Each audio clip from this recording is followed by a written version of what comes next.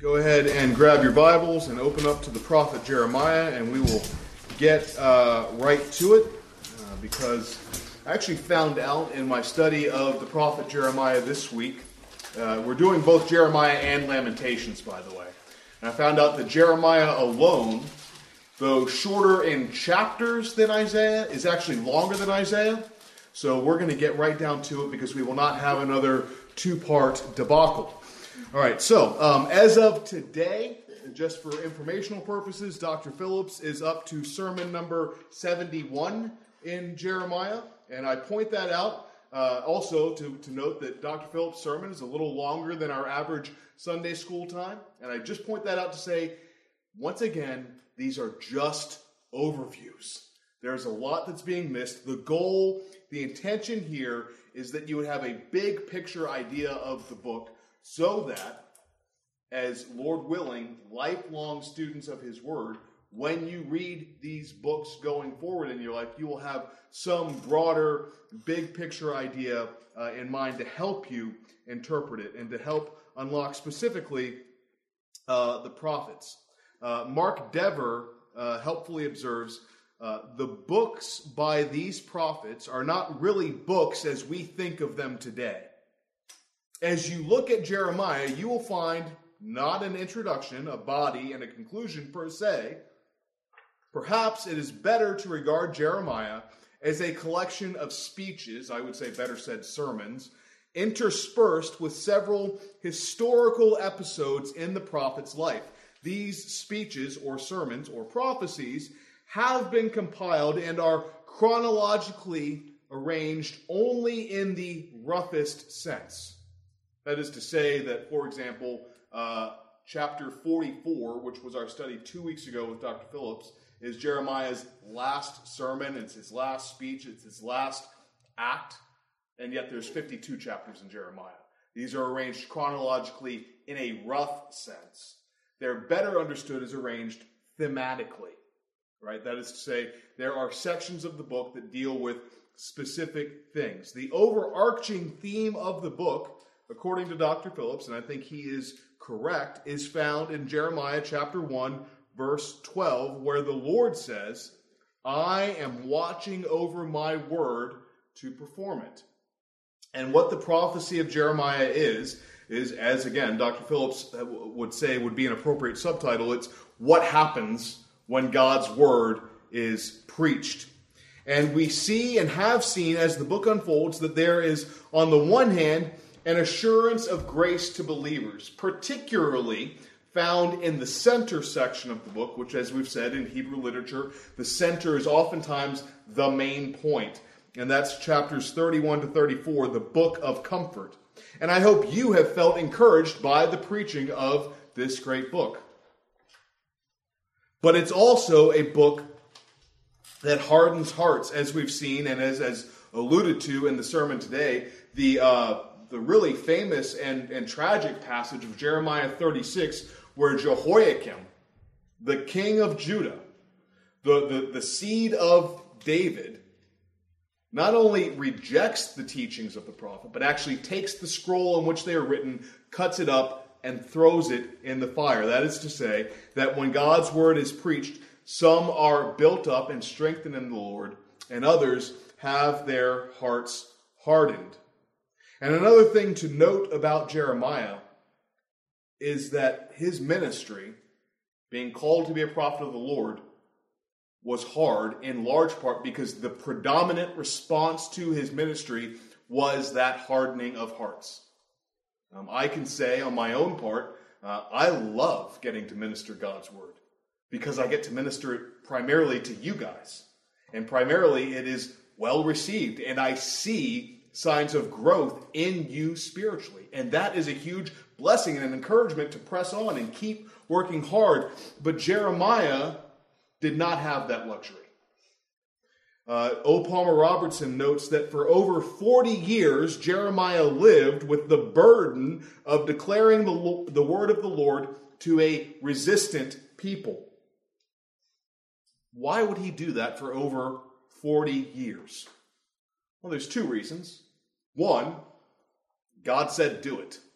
And for all of us, that ought to be a sufficient reason.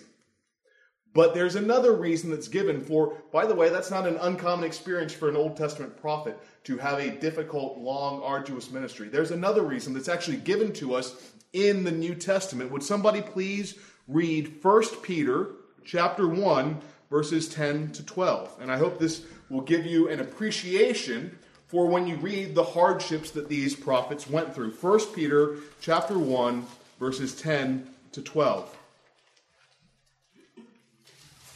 Francis.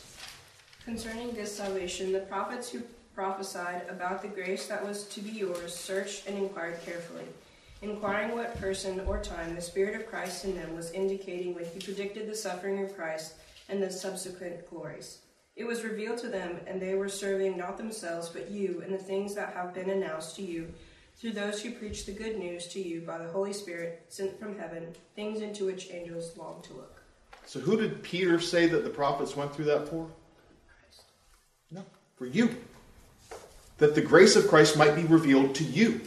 That it might be made known to you through future ministers of this very word. In a very real way, that's happening for you all every Sunday as Dr. Phillips is preaching through this book, that you are being edified and instructed in Christ, who at the time of Jeremiah was yet to come, but now has come. This ministry was for you, and that ought to tell you two things off the bat. One, God loves you. God loves you. And two, faithful ministers of the gospel love you and are willing to sacrifice so that you might be built up in the truth. And so having looked at several outlines for the book, now as we zero in our focus on Jeremiah properly, I found several outlines. Peter Lee probably captures it the best. This is a little complicated and we won't get through all of it, but I'll give it to those of you who want it. The first main section of the book, and this is where we will spend most of our time today, is chapter 1, and that's on Jeremiah's call. Jeremiah's call in chapter 1, and that will really give us the roadmap for what the whole book is about. The second major section is the true prophecy that judgment and wrath are near, and this covers chapters 2 to 25. Now again, these are sermons, so there's hope and grace and promises of salvation interspersed within there. But the primary driving factor is flee the wrath that is to come. And then this is contrasted in chapters 26 to 29 with the message of the false prophets that say no judgment will come. And so you see there's almost a polemical bent. Jeremiah says, here's the truth, now here's what you've heard. And what you've heard, that judgment is not coming, does not match the truth. Then in the center, in the heart of the book, are the true blessings of the new covenant. This is chapters 30 to 33. And then again, in a similar way, this is contrasted with earthly blessings, which bring disaster, chapters 34 to 45. And then the final section of the book is the promise of blessing and curses to the nations, and that's chapter 46 to 52. So with that basic outline of the book, and anyone who wants that, please see me later, and you can copy it straight out of my notes. What we're going to do with the lesson today is focus primarily on Jeremiah's call and how that sets up each of these sections, and then we'll look briefly at the book of comfort, and then finally at the end we're going to conclude with the book of Lamentations and how it is that book of Lamentations wraps into all of this other stuff. Okay? So Jeremiah's call, the book of comfort, and then where does Lamentations fit in? That's kind of the roadmap for where we're going today. First of all, we'll look at the call of Jeremiah. Would somebody please read Jeremiah chapter 1, verses 4 to 9, and then somebody else take verses 10 to 12, and then I need a third person for 13 to 19. So Jeremiah 1, 4 to 9, Ponder, 10 to 14, Jack, and then 13 to 19, Josiah Scott. All right, so Ponder, then Jack, then Josiah. You guys got your breakdowns there? Okay, go. 10 to 14. Yes, correct. But we'll start with Ponder 1, 4 to 9. Now the word of the Lord came to me, saying, Before I formed you in the womb, I knew you, and before you were born, I consecrated you. I appointed you a prophet to the nations. Then I said, Ah, Lord God, behold, I do not know how to speak, for I am only a youth. But the Lord said to me, Do not say, I am only a youth, for to all whom I send you, you shall go, and whatever I command you, you shall speak. Do not be afraid of them, for I am with you to deliver you, declares the Lord. Then the Lord put out his hand and touched my mouth. And the Lord said to me, Behold, I have put my words in your mouth. See, I have set you this day over nations and over kingdoms, to pluck up and to break down, to destroy and to overthrow, to build and to plant. And the word of the Lord came to me, saying, Jeremiah, what do you see? And I said, I see an almond branch. And the Lord said to me, You have seen well, for I am watching over my word to perform it. The word of the Lord came to me a second time, saying, What do you see? And I said, I see a boiling pot facing away from the north. Then the Lord said to me, Out of the north disaster shall be let loose upon all the inhabitants. Pause, Jack. All right, Josiah, if you can bring us home. 15 to 19. For behold, I am calling all of the tribes of the kingdoms of the north, declares the Lord, and they shall come, and every one shall set his throne at the entrance of the gates of Jerusalem, against all its walls and around, and against all the cities of Judah, and I will declare my judgments against them, for all their evil and forsaking me. They have made offerings to other gods and worship the works of their own hands. I'm going to pause you there. We're actually going to stop the reading there. Because what we want to see from this section, and we've seen it already, again, the idea is that you would read this book with more profit, not to be confused with prophet, but profit in the future. There are three keys in this section to help unlock the book of Jeremiah. There are three key phrases, three key ideas that are here. And the first key is the exhortation that's given in verse 5 and in verse 10. And that is the commissioning of Jeremiah. And what is Jeremiah commissioned? What is he appointed to do or to be that we see in these verses? Jeremiah 1:5 and again in 1:10, to be a prophet to the nations. I set you this day over nations, chapter 1, verse 10 says. And we'll actually see that fulfilled, his prophecy to the nations, really in the next several weeks in Dr. Phillips' study, because he's going to start that section. And what is so telling about this is Jeremiah's response in verse 6, which effectively is, I'm not qualified. I can't do that. I'm not eloquent in speech. I am young. I don't know what I'm doing. This is fairly similar to Moses' response to the Lord's call on his life in Exodus chapter 4, where he says, I'm not eloquent in speech. I can't do this. Oh, Lord God, Exodus 4:13, please send somebody else. Anybody else. And perhaps it's because it's part of my own testimony too. I'm a little uneasy with anybody entering in ministry that hasn't at least prayed that once. Lord God, please send somebody else. It means, in my opinion, that they don't understand the gravity of the office to which they've been called. And Jeremiah does. Even Paul would say that he is unfit and unworthy to be called an apostle. 1 Corinthians 15, 8-9.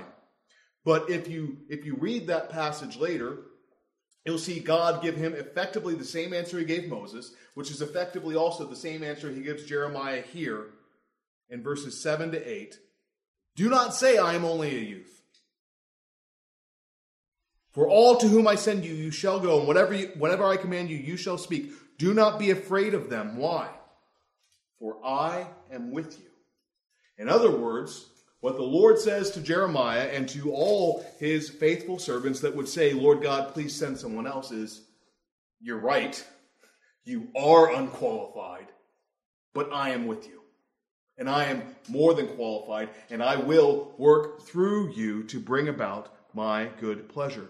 And this, by the way, also applies directly to your life. You will encounter things and roles, especially in your future, and maybe even in some cases now, where you say, Lord, I'm not ready for this. I'm not ready to I don't know what you're struggling with, to get a first job, to go away to college. I'm not ready in years from now to be married, to have children, all these other things. And the truth is, you're right. You're not. But God is with you and will protect you and guide you and lead you through all of those things because His grace and His wisdom are sufficient. That's the first key, is understanding that Jeremiah's call is to the nations and that it is the Lord who will work through him to carry that about.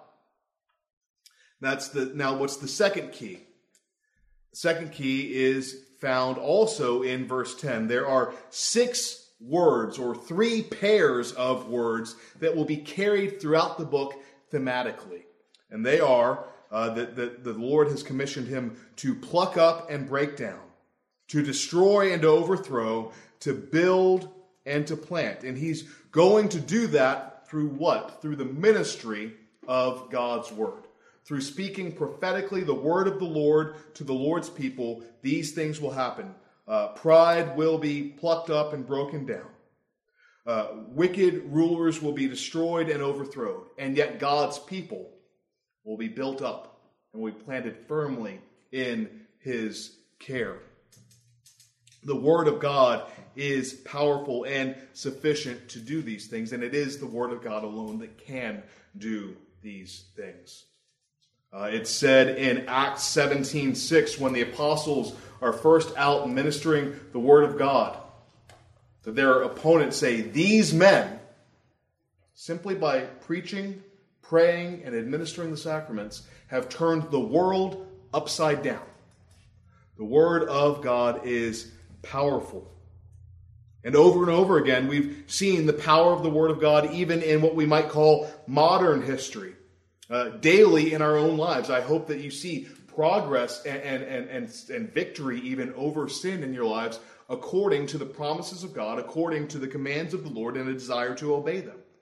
But the Word of God is also powerful in the lives of gospel missionaries, such as John Paton, who was a minister to an island of cannibals, who had never heard the gospel in the 1800s.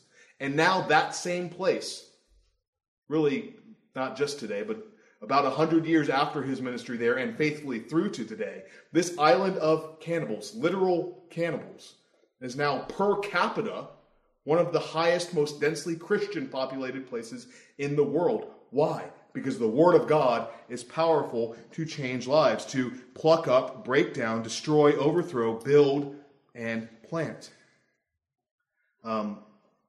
These words become something of a reoccurring theme throughout the book. They pop up again in chapters 11 and 12, describing God's covenant with Israel and the nations. These same 6 words, or 3 pairs, pop up in 18 and 19 when Jeremiah visits the potter's house. And they even occur in our text today in the message to Baruch. The third and final key to the book is in the 2 visions that we find in chapter 1, verses 11 and 12. One is of an almond branch, as God watches over His people. And if you notice, if you have an ESV, there should be a footnote over the word almond branch in verse 11. Because the Hebrew word for almond has a similar phonetic flavor to it. It sounds like the word for to watch. And it's a reminder that God is watching over His people and watching over His word. God is assuring us that He will do all of the things that He says. He will do every single thing that He promises, but also that He will watch over His people in peace by means of the branch. Now does anybody know what the reference to the branch is? Anybody? The branch that was brought to Noah by the dove. That's a good guess, but it would be incorrect here. Christ, when He's like, I'm the branch, you are the vines. Is it the other way around? Right answer, wrong scripture reference. So it is Christ. It is Christ. And actually, you could you could bring that passage in John 15 into that. I am the branch. He says, I am the vine, ye are the branches. Apart from me, you can do nothing. It is Christ. And here's how. Throughout the prophets, and I'll give you these references you can look up later, there is one called the servant of the Lord who is the branch. Isaiah 11:1, Jeremiah 23:5 and 6, Jeremiah 33:14 to 16. And most profoundly in the Bible is actually Matthew's Gospel, chapter 2, verse 23, where it says that he was raised in Nazareth, thus was fulfilled what was spoken by the prophets, multiple, plural, he shall be called a Nazarene. There's actually no verse in any of the prophets that says he'll be called a Nazarene. But the word for Nazareth is the word for branch. He is the branch. He is the one whom God reaches out in peace and love to his people in.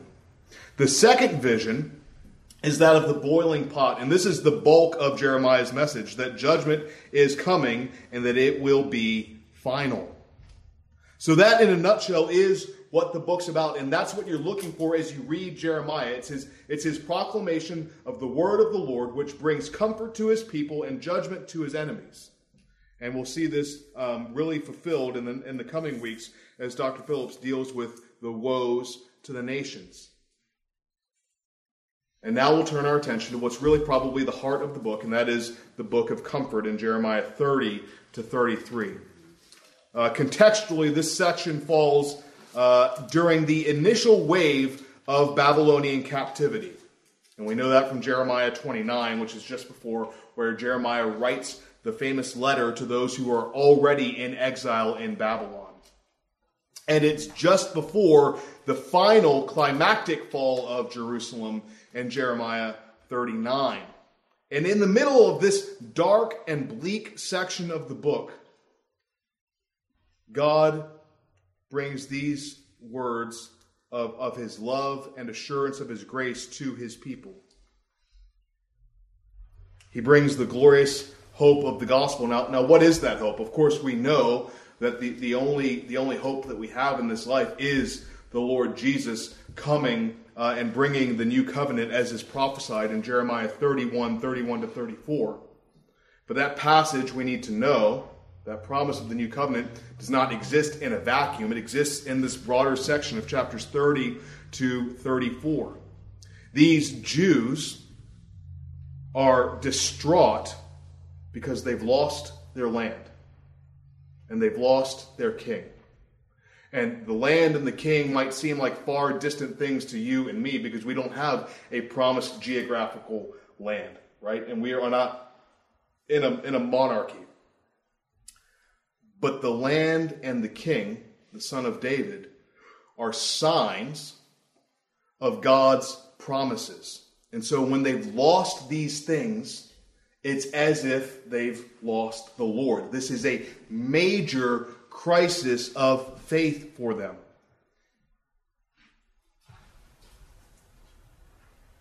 And in this distress of feeling that they've lost their heritage, lost everything that God had promised, God comes to them with this promise of the new covenant.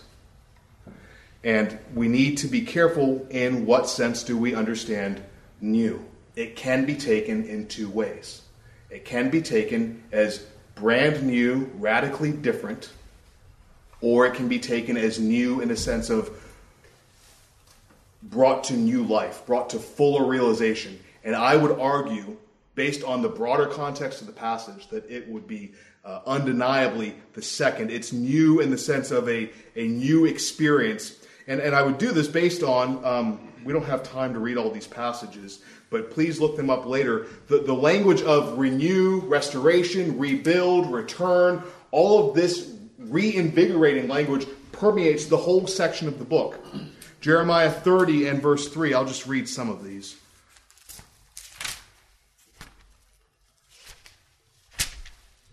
Jeremiah 30 verse 3, I will bring them back to the land. Jeremiah 30 verse 9, they shall serve the Lord their God and David their king, whom I will raise up. Verse 10, Jacob shall return.